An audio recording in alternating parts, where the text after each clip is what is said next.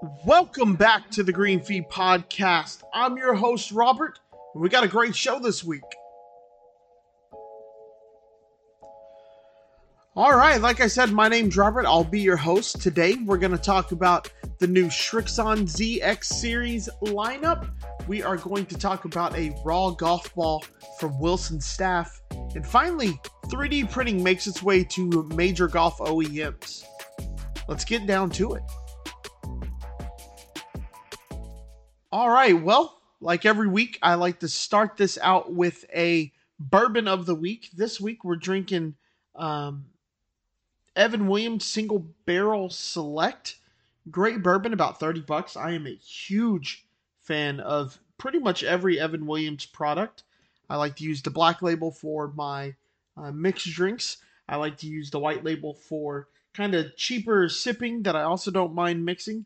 And then this right here is a nice bourbon to have neat. So it's a little bit more expensive, right around $30. So like I said, we got a big show. We're going to start out talking about the new Srixon irons that came out.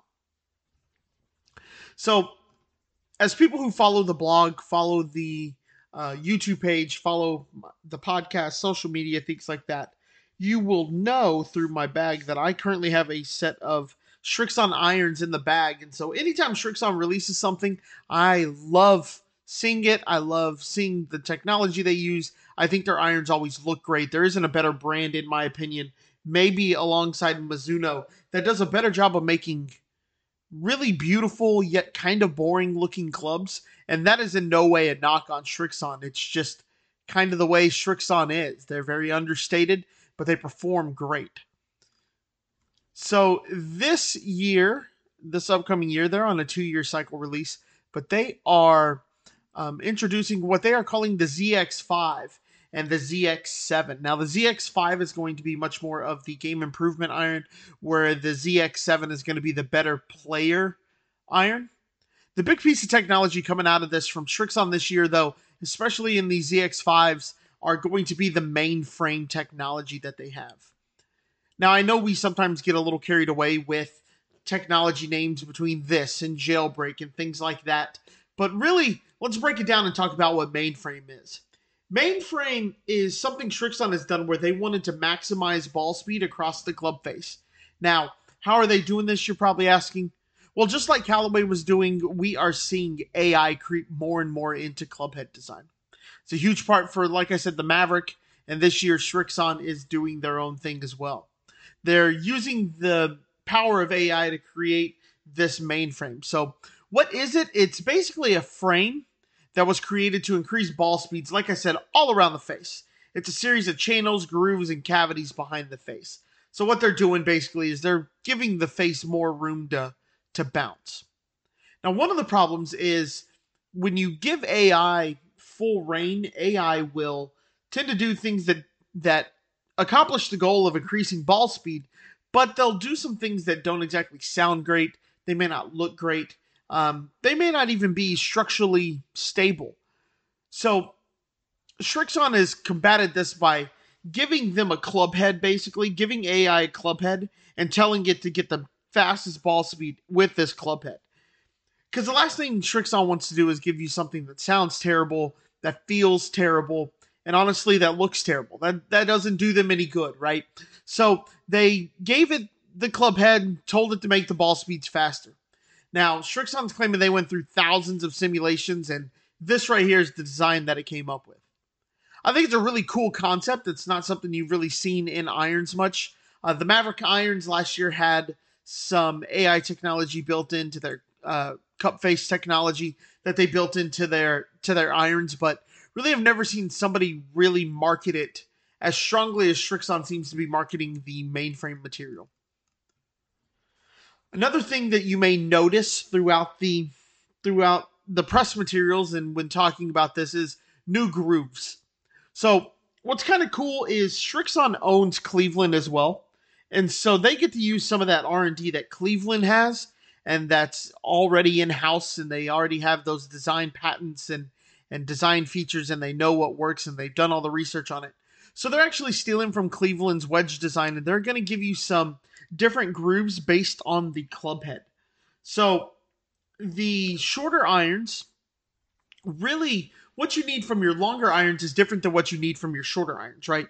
Your longer irons, you want to maximize distance and you want to make sure you hit that as far as possible while maintaining some level of straightness.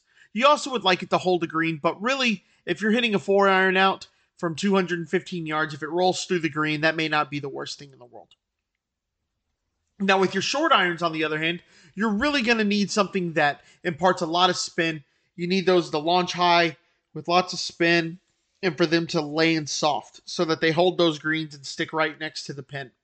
So what Srixon has done is they've created two different grooves. So the grooves in the longer irons, they're wider, but they're a little bit more shallow.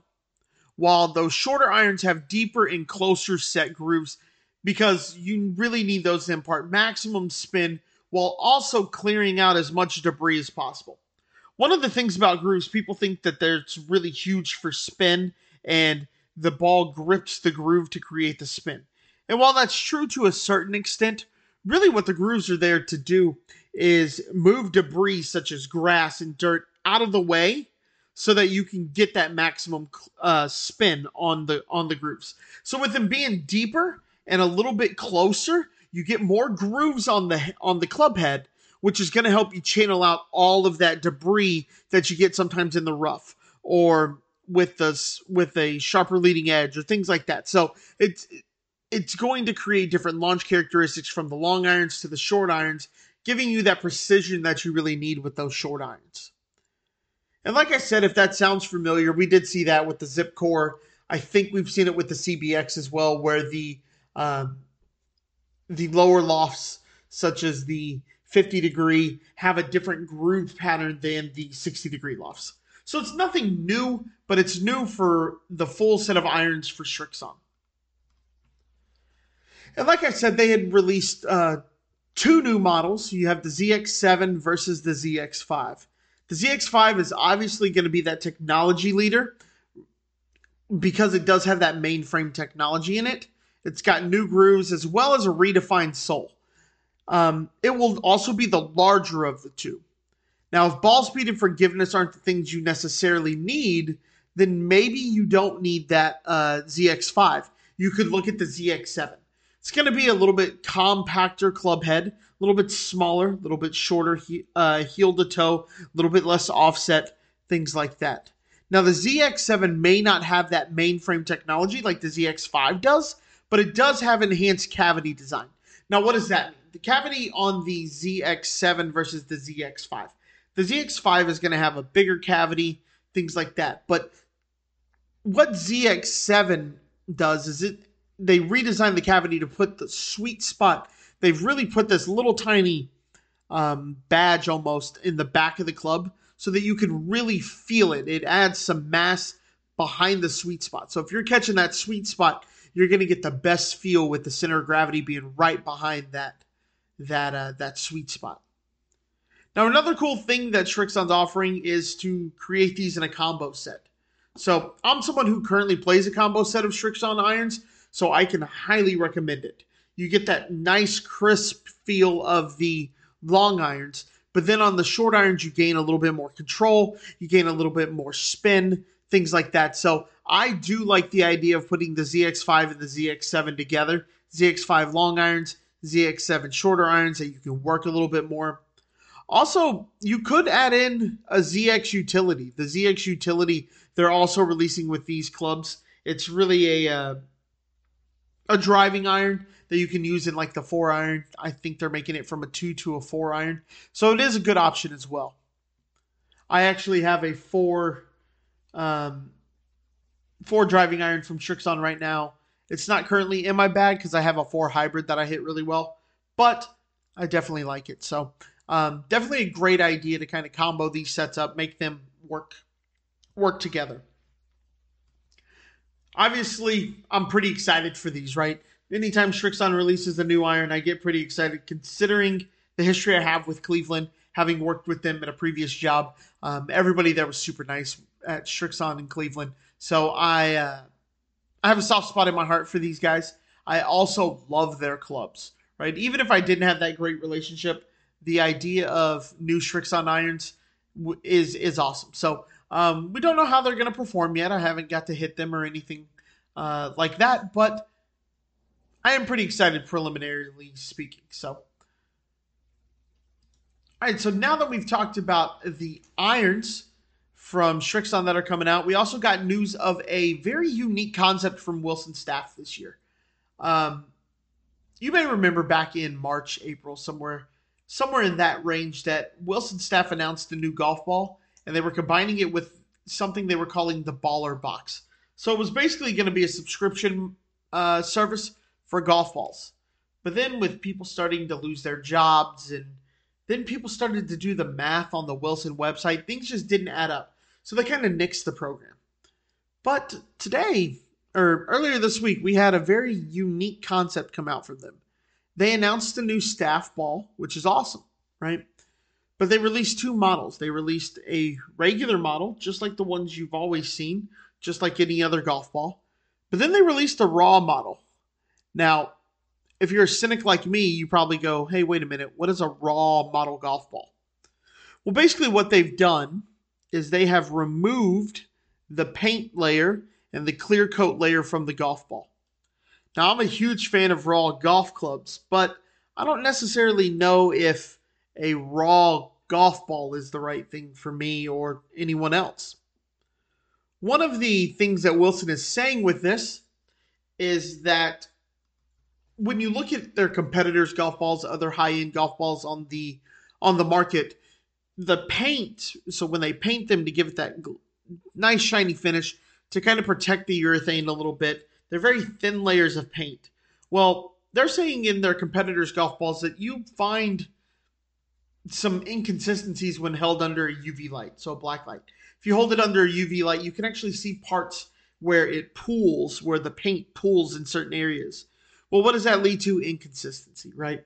Well, the inconsistency they are saying can be anywhere, I want to say they were saying it's 25 feet to on a 215-yard shot, something like that, something in that range. Now, I don't necessarily believe that. That seems a little far-fetched for me to believe that my golf ball is costing me, almost 10 yards because of paint. Also, if paint was inferior, why would they release a golf ball that is also painted? Right? I know that they're going to come out and say that they have the most consistent paint in the world on their golf ball, but really, if you're trying to sell me on an unpainted golf ball and telling me that an unpainted golf ball is the way to go because it will improve my consistency, why would you then create a ball that is painted? Which technology is better? Should I be playing with your unpainted golf ball, or should I be playing with your painted golf ball that is painted better?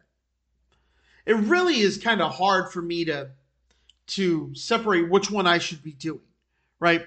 Do I believe that they have the best painted golf ball as well as an unpainted golf ball? Sure, I'll grant them that. And if I do grant them that, it still doesn't clear it up. Which one's better? I want to know from Wilson which one's better.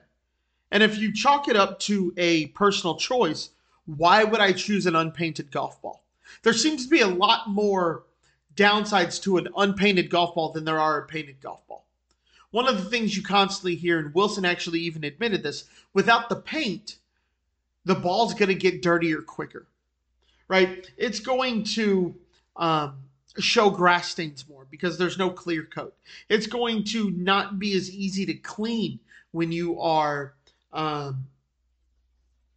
when you hit the green and there's mud. We all try to rub off that mud so that the ball rolls true. Well, you'll be able to get the big chunks of mud off, but there's still going to be that ugly brown stain on it. For some people, that could be distracting. Also, it was interesting. I watched Rick Shields, who's a really good reviewer on YouTube. Besides me, you should follow him as well. I think his stuff is a great way to give you a baseline idea of a product. He actually hit 10 golf shots out of the sand with these. So he hit 10 shots with one golf ball. And what's funny is it actually showed the seam in the golf ball. So you literally could see where the two halves of the golf ball are put together by Wilson. That doesn't seem like a very good thing to be showing out there. A lot of companies try to hide the seams in their golf balls. And here Wilson is giving me an unpainted golf ball that's going to help me hit the ball straight. while at the same time showing me the seam. It's showing me all the defects of the ball, all because it supposedly helps me hit further or hit the ball straighter. That doesn't seem like a very creative. It just seems very far-fetched to me. Now, granted, if I can find a sleeve of these golf balls, I will gladly put them through the ringer, test them out, see how they feel. It's also very odd to me that they are going to literally release the same golf ball with different, like, they just cut out steps, right? It's the exact same as the regular staff model, except they're just not adding paint and clear coat to it, which to me sounds like the ball should be cheaper, but it's not. They're still charging tour ball level prices for an unfinished golf ball. It's kind of like when companies make you pay more for a raw wedge. Looking at you, Cleveland. It just doesn't make sense that raw is more expensive. Like, you're doing less steps. So this seems very far-fetched to me. I would rather play with a painted golf ball. What if I buy a regular painted dozen of golf balls? Let's say I buy a Callaway Super Soft or a Chrome Soft, and I hold it up and I check all my golf balls under the UV light, and I see that they're all fine. Why not play with those? It just doesn't make a lot of sense to me. It's really it's very weird to see this. Now, again, I'm not knocking them till I try them, but it just doesn't feel right to me. And finally this week, I would be remiss if I did not talk about the new Cobra 3D printed putter. If you don't know what 3D printing is where you create a design in CAD, which is a design software.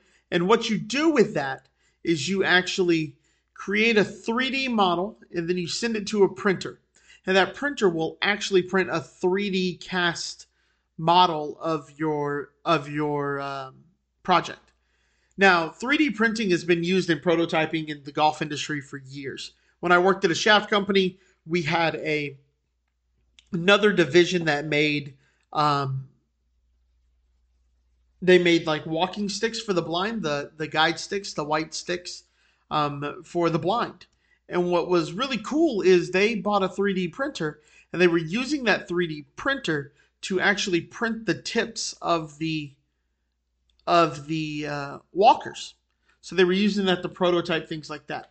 Cobra's been prototyping things in 3D printing since, I think they said 2013 even, all the way back to the AMP cell days. So I watched a video on that. So 3D printing isn't something new. I know in Driver versus Driver, Wilson used 3D printing to give the contestants a good look at what their driver would look like in person. It gave the judges a way to look at it. So we're not talking about anything new when we talk about 3D printing.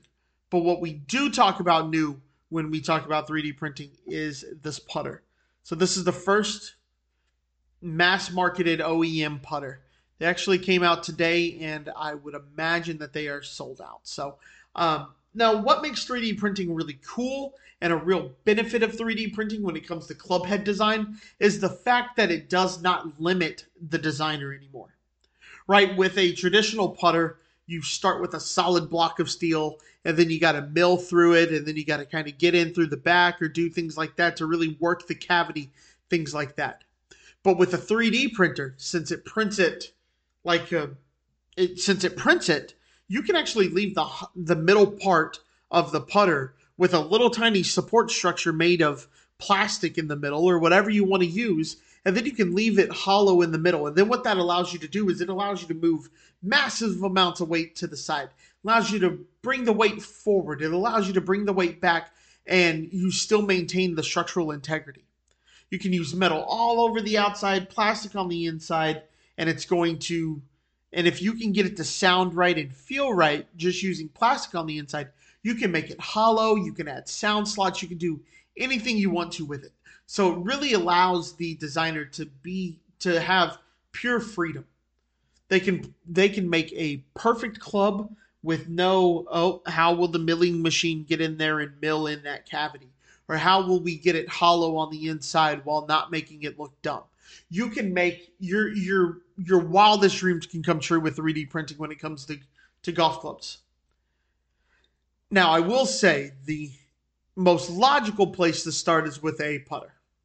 Because even though it's 3D printed and you can do a lot of things and it's printed with metal, the problem becomes how structurally stable is it, right? Can it withstand somebody swinging 100 miles an hour at it? Will that work? Or are you still going to have to do some welding? What's really cool, though, is Cobra is usually one of the leaders in technology. You always see them kind of at the forefront, really trying new things out. And so it's really no big surprise to see them be the ones that come out with a 3D printed club first. Now, shout out here to National Custom Works. They've been doing 3D printing putters for a long time, but they're not one of the big fives. They're a smaller company that really does special orders, special custom orders, things like that. Now, despite how exciting 3D printing is, and trust me, it is huge. It is a huge step for the golf industry.